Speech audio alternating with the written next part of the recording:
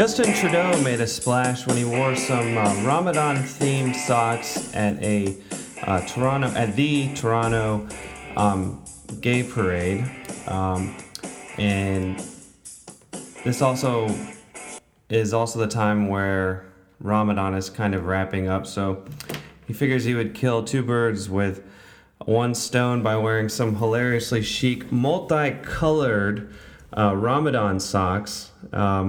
So they are multicolored, which means they kind of go with the gay pride decor, which is the rainbow colors. These socks were also rainbow colored, and they say in Arabic, Eid Mubarak, which is marks the end of Ramadan. Now, Ramadan is a holiday in Islam, and it also coincides with the Ramadan Bombathon, which is over now because Ramadan is over. And in the name of Islam, there have been 174 attacks and 1,595 deaths during Ramadan in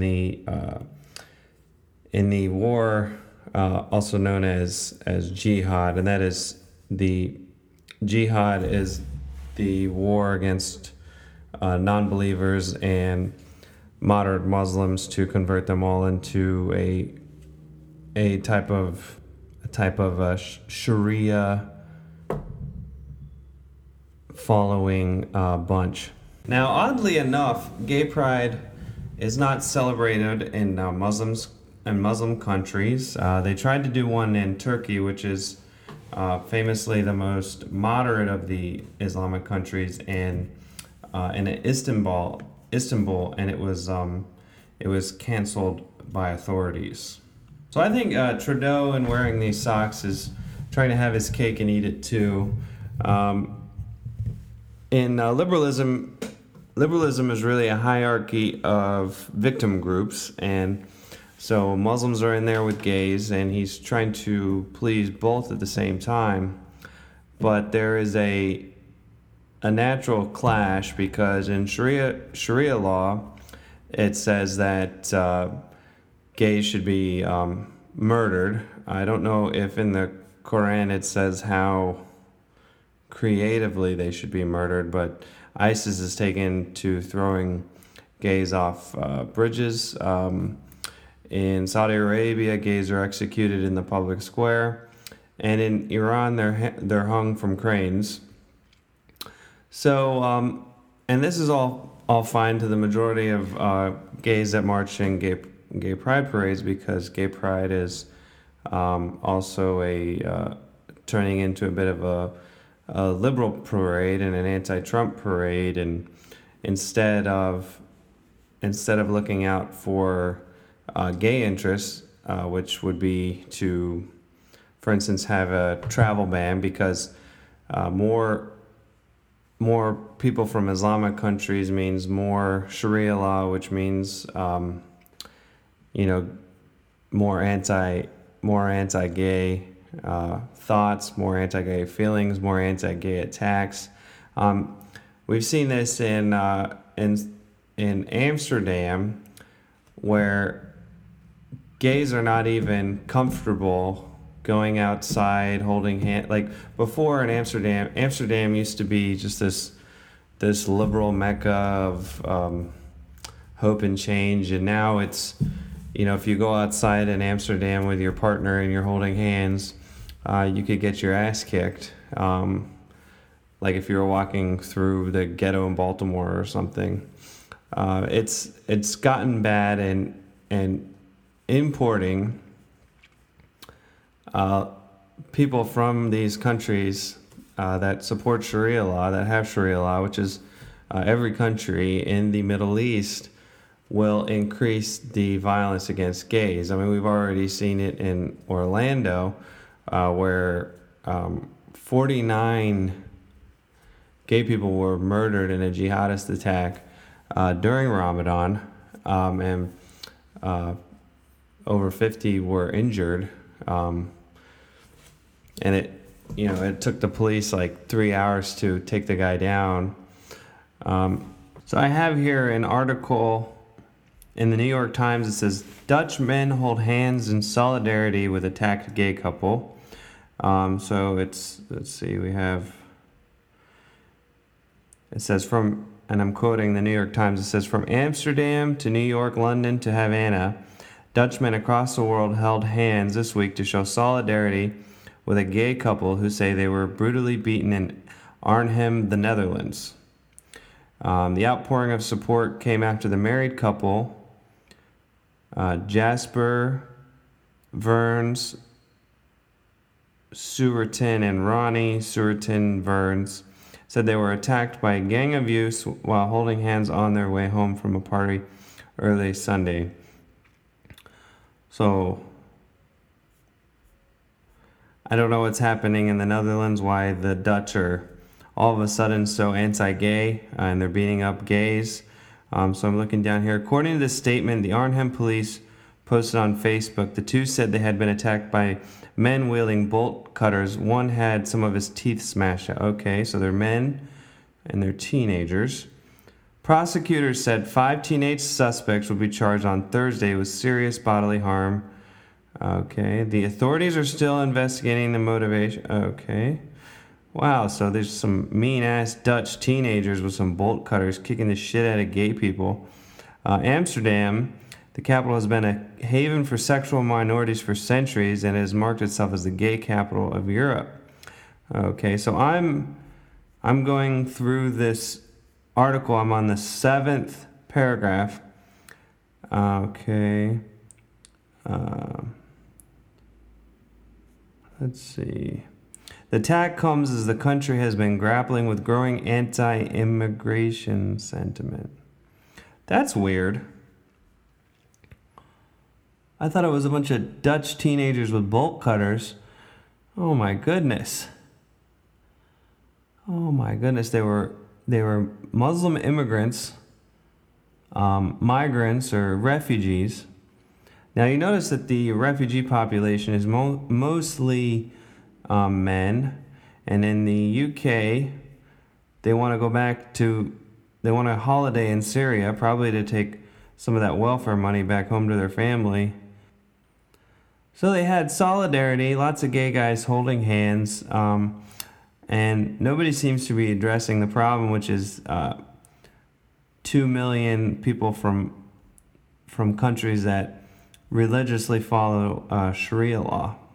So there was a time in the West where the most natural political foe were Christians and fundamentalist Christians, but gays now have the right to marry. The right to marry. We have all rights that straight couples have. Now the most natural political foe would be migrants coming from Islamic countries who would wish to do harm to the gay population. So now in Amsterdam, which used to be a freewheeling place for sexual minorities, is now becoming extremely dangerous. I don't know how many headlines with gay people getting attacked before the political leadership will do something about the migrant crisis. Now, Justin Trudeau, the Prime Minister of Canada, took issue to a Discover Canada booklet, which is a citizenship guide that said, Canada's openness and generosity do not extend to barbaric cultural practices that tolerate spousal abuse, honor killings, female genital mutilation, forced marriage, or other gender-based violence. Now, Trudeau took issue with this because he did not think that genital mutilation, honor killings, and gender-based violence should be described as barbaric. He felt that the Canadian Citizenship Guide should try to be a little bit more neutral. But how can you be neutral when you're talking about genital mutilation and gender-based violence, beating women? In Pakistan, they passed a law that is basically a guide to spousal abuse. I mean, these are things that cannot be tolerated in the West. And if you try to have a multiculturalist society, which means you bring people in from other cultures and you don't try to assimilate them at all into the broader culture, you're going to have huge clashes, and the tool will be violence and suicide bombing. And in America, we're occupying ourselves with whom will make whose cake. Will a Christian baker make a gay couple's cake? But if the Supreme Court rules in this matter, they're going to have to consider that. Are you going to force Muslims to make cake for gay couples, which is against their religion? Would you force Muslim to make a cake with Muhammad on it? I mean, these are the kind of questions that'll come up, and if the Supreme Court rules in favor of the gay couple in this case, what are the further ramifications? I mean, it could get pretty ugly with going to a devoutly religious Muslim's bakery and trying to get them to make a cake for a gay wedding, which would be a stunt, similarly to this case, which was also a stunt, and also the pizzeria case was a stunt. As a news reporter went to a pizzeria in Indiana and asked them, would you cater a gay wedding? Now, it's unfair to Christians because they have, especially devout Christians, they have their beliefs, and you're just kind of knocking your head against the wall trying to get them to change their mind. But on the other hand, you have people that are coming into the country who actually want to kill us. So you have to ask yourself, what is the greater threat? Now, for those that don't know, the U.S. Supreme Court is hearing a case of a suburban Denver baker who refused to bake a wedding cake for a gay couple because the baker is saying it's against his Christian religion. It's a bakery called Masterpiece Cake Shop. So the state courts have ruled against the businessman, and the Supreme Court will decide whether the Colorado baker making the cake for a gay wedding would being forced to do that would violate his constitutionally protected Christian beliefs about marriage. All right, and so here I had my producer splice a clip. This is actually a local news report about the case. This is before it went to the Supreme Court. Marriage. The wedding cakes at Masterpiece Cake Shop are detailed and attractive. The conflict between some customers and the owner has become ugly and complicated. That we would close down the bakery before we would compromise our beliefs. He says he doesn't believe in gay marriage and refused to make this marrying gay couple a wedding cake. We've already been discriminated against there. We were already treated badly. A judge ruled that a business owner cannot refuse service to a customer on the basis of sexual preference. And that decision was upheld today by the Colorado Civil Rights Commission. The owner says he will now no longer make any wedding cakes. What if somebody comes in and orders cupcakes for a gay birthday party? If it's just a birthday, I have no problem with that. My issue is that I don't want to be forced to participate in a same-sex wedding. This commission is also ordering the baker to submit quarterly reports on who he refuses to serve and how he retrains his employees to serve all customers. At the moment, I'm just completely overwhelmed in emotions. For David Mullins and Charlie Craig, today is a very sweet victory. The next time a gay couple wanders in there asking for a wedding cake, they won't have the experience that we have. So the question that I ask is, who is the most inconvenienced here? I mean, you have millions and millions of, or thousands and thousands of bakeries that will make a wedding cake for anybody because they're overpriced and they have a big profit margin. And this fellow believes in his heart of hearts against gay marriage, an antiquated belief, hopefully one that less and less people will have. But he's been forced to go against his conscience. Like, I mean, can you think of another group that maybe, what if, I was talking to Alex Danger, and Alex Danger said, well, what if somebody comes into your bakery and they want to say death to blacks, KKK rules, or something like that, or it's not even that, it's just a cake for a Klan rally, and you don't support that, and you don't believe what they believe, and you think it's offensive, and you don't want to be involved in any way with that. Or similarly, what if this guy had to make a cake for a mosque that was known to preach hatred? Maybe not in the United States, but there's actual cases of that in the United Kingdom, where there are mosques that are known to produce terrorists that have not been shut down. So now this baker, he can't make any wedding cakes at all, which was probably a huge part of his business, and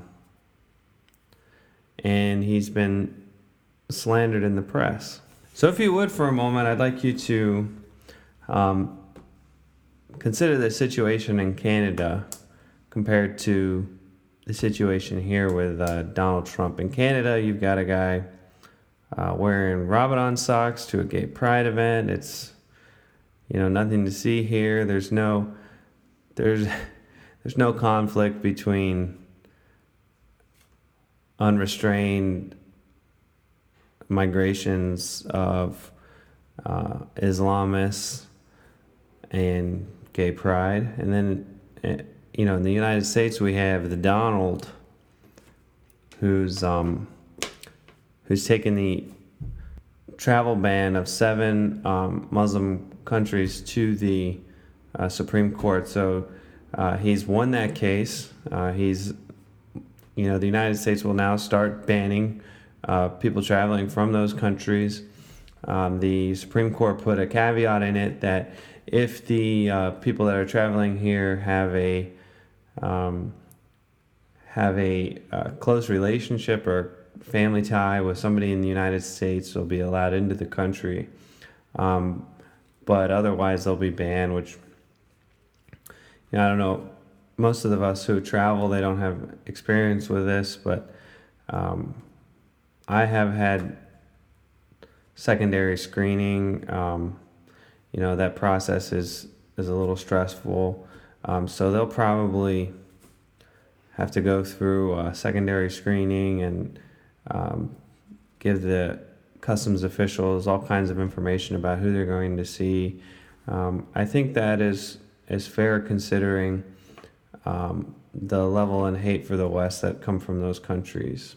Now, the Donald had an interview on Fox and Friends where he's talking about his healthcare bill, and he was asked about resistance to the bill by Elizabeth Warren, and I think this when she hears about this clip, she might have to poke her head out of her wigwam.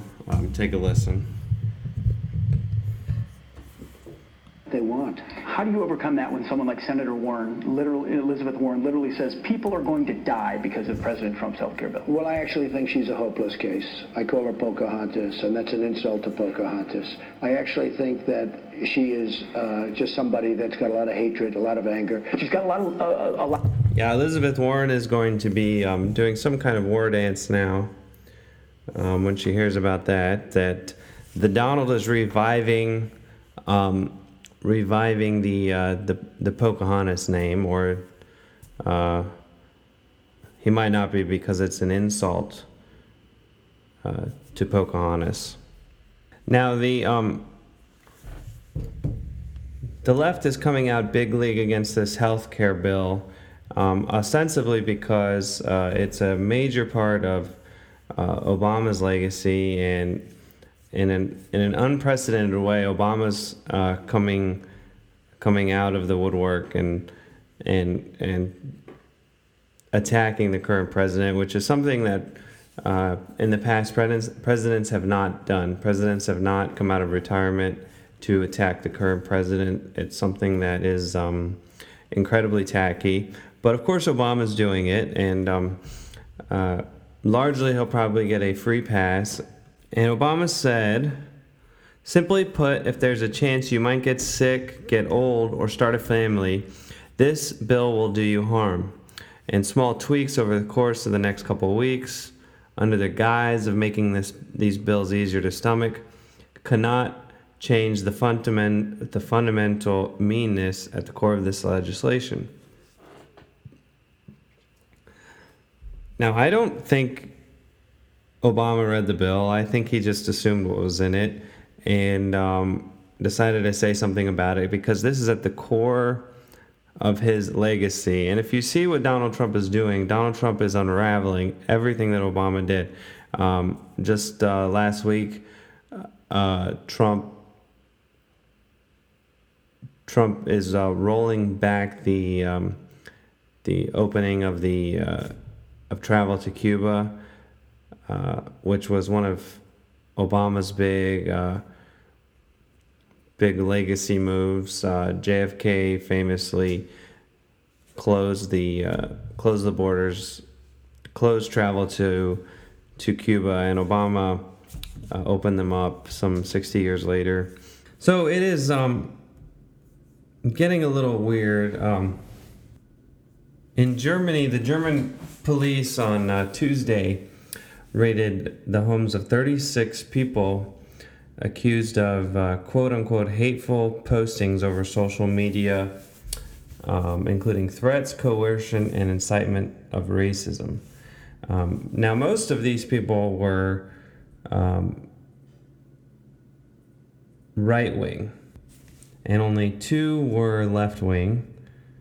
And so basically they're getting put in jail for expressing an opinion. Now, the Germans haven't done this since the Nazi days, and this is an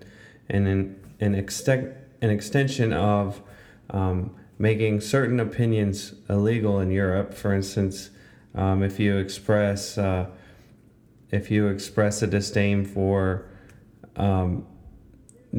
the importation of certain ideas of Islamic extremism, that kind of thing, into Germany, you could be put in jail. In Canada, you can be arrested for not using the correct gender pronouns, and the gender pronouns don't necessarily mean them or his or her. You can be compelled to use pronouns that don't even make any sense, made up pronouns. And if you do not use those pronouns, you have to face something called the Canadian Human Rights Commission, which is a kangaroo court outside of the normal Canadian justice system. So in Canada, There is no free speech, and as I said before, there's something called the Ontario Human Rights Commission, and they're actually trying to compel speech, that is, say what people can and can't say. And I have a clip about a bill. It's called Senate Bill C-16 on the Ontario. It's about the Ontario Human Rights Commission, compelled pronouns, I guess, related to a person's identity. Policy precedents already established by the Ontario Human Rights Commission. So when I looked on the website, I thought, well, there's broader issues at stake here, and I tried to outline some of those broader issues in the initial. You may or may not know, I made some videos criticizing. And sorry, this is Jordan Peterson, who's a university professor and a psychologist and somewhat of a YouTube star. Bill C-16 and a number of its of the policies that surrounding it, and I think the most egregious elements of the policies are that it requires compelled speech. The Ontario Human Rights Commission explicitly states that refusing to refer to a person by their self-identified name and proper personal pronoun, which is the pronouns that I was objecting to, can be interpreted as harassment, and so that's explicitly defined in the relevant policies. So I think that's appalling, first of all, because there hasn't been a piece of legislation that requires Canadians to utter a particular form of address that has particular ideological implications before, and I think that it's a line that we shouldn't cross. Then I think that the definition of identity that's enshrined in the surrounding policies is ill-defined and poorly thought through, and also incorrect.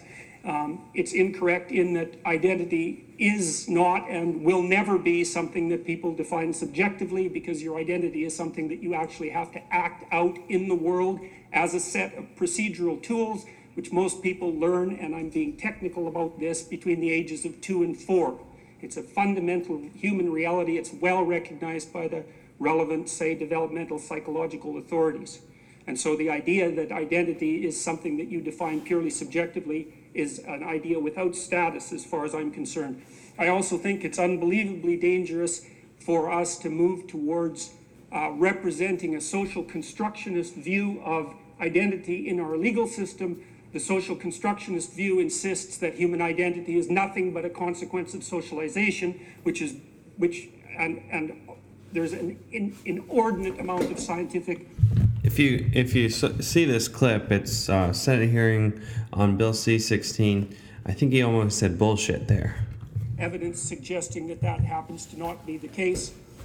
And so the reason that this is being instantiated into law is because the people who are promoting that sort of perspective, or at least in part because the people who are promoting that sort of perspective know perfectly well that they've lost the battle completely on scientific grounds. It's implicit in the policies of the Ontario Human Rights Commission that sexual identity, biological sex, gender identity, gender expression, sexual proclivity all vary independently, and that's simply not the case. It's not the case scientifically, it's not the case factually, and it's certainly not something that should be increasingly taught to people in high schools, elementary schools, and junior high schools, which it is, and it is being taught. I included this cartoon character that I find particularly reprehensible, aimed obviously at it as it is at children somewhere around the age of 7, that contains within it the implicit claims, as a consequence of its graphic mode of expression, that these elements of identity are first canonical and second independent, and neither of those happen to be the case. I think that the inclusion of gender expression in the bill is something extraordinarily peculiar, given that gender expression is not a group, and that, according to the Ontario Human Rights Commission, it deals with things as mundane as how behavior and outward appearance, such as dress, hair, makeup, body language, and voice, which now, as far as I can tell, open people to charges of hate crime under Bill C-16 if they dare to criticize the manner of someone's dress, which seems to me to be an entirely voluntary issue. So I think that the Ontario Human Rights Commission's attitude towards vicarious liability is designed specifically to be punitive in that it makes employers responsible for harassment or discrimination, including the failure to use preferred pronouns. They have vicarious liability for that, whether or not they know it's happening, whether or not the harassment was, and whether or not the harassment was intended or unintended. And so I'll stop with that. Thank you. So, in Canada, you can be compelled to say something, or you can be compelled to call somebody by a preferred pronoun, and the pronouns aren't necessarily he, him, they, them. There's any kind of pronoun that they can choose. And in Germany, you can get put in jail for posts. Now, in the United States, it still seems like we have a degree of freedom, especially on the left.